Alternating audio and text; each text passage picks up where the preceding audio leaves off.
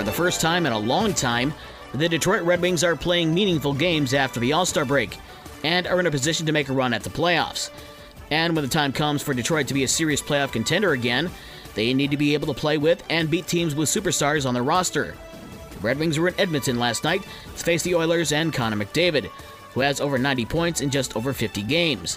The Wings and Oilers were tied after regulation and in overtime. Then Detroit won it in the fifth round of the shootout on a goal by Pius Suter for a 5-4 win. Dylan Larkin had another goal for Detroit. The Wings also got goals from Moritz Seider, Robbie Fabry, and Olli Mata. The Wings have now won 4 straight and are back in Calgary tonight at 9 o'clock. The Blackhawks also have something to play for. The Hawks are in a battle with the Columbus Blue Jackets for the bottom of the league standings in an attempt to get the number 1 draft pick this year for the highly anticipated Connor Bedard. The Hawks fell to the Toronto Maple Leafs 5-2 last night. William Nylander had 2 goals and an assist for the Leafs. Sam Lafferty and Philip Kurashev had the goals for Chicago. To the NBA, the Bulls on the road at Indiana, and Chicago had a 24-point lead at one point. Unfortunately for them, it wasn't at the end of the game.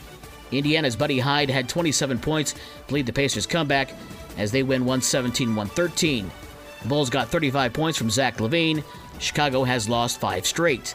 The Pistons were in Boston, and really not much more needs to be said, other than Boston wins 127-109, thanks to 38 points from Jason Tatum. Bojan Bogdanovic had 28 points to lead Detroit. The Bulls are home tonight to face Milwaukee at 8:30. Women's college basketball last night in the MAC. Akron over Eastern Michigan 72-70. Central Michigan beat Miami of Ohio 83-80.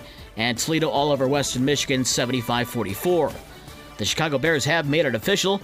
They have purchased the former Arlington Heights racetrack property for $197.2 million. Experts say if the Bears created a stadium and entertainment district, it would create more than 48,000 jobs and generate $9.4 billion for the local economy. Junior college basketball from last night. Glen Oaks with the sweep of Lake Michigan College. Glen Oaks takes the women's game 87-75 and the men's game 65-35. High school sports news. Kevin Bartz, the head football coach at Edwardsburg, announced that he's retiring as head coach, effective at the end of this school year. Bartz has a record of 216-78 in his 28 seasons, including a Division IV state title in 2018. High school basketball last night on the boys' side. St. Joe over Edwardsburg 52-46. It was Bangor over Bloomingdale 62-52. On the girls' side, Hartford over Michigan Lutheran 37-30, and Casablanca over Marcellus 45-41 in overtime. For the rest of the scores from last night and the schedules for today's games, visit the podcast page on this station's website. With your morning sports for Thursday, February 16th, I'm Dave Wolf.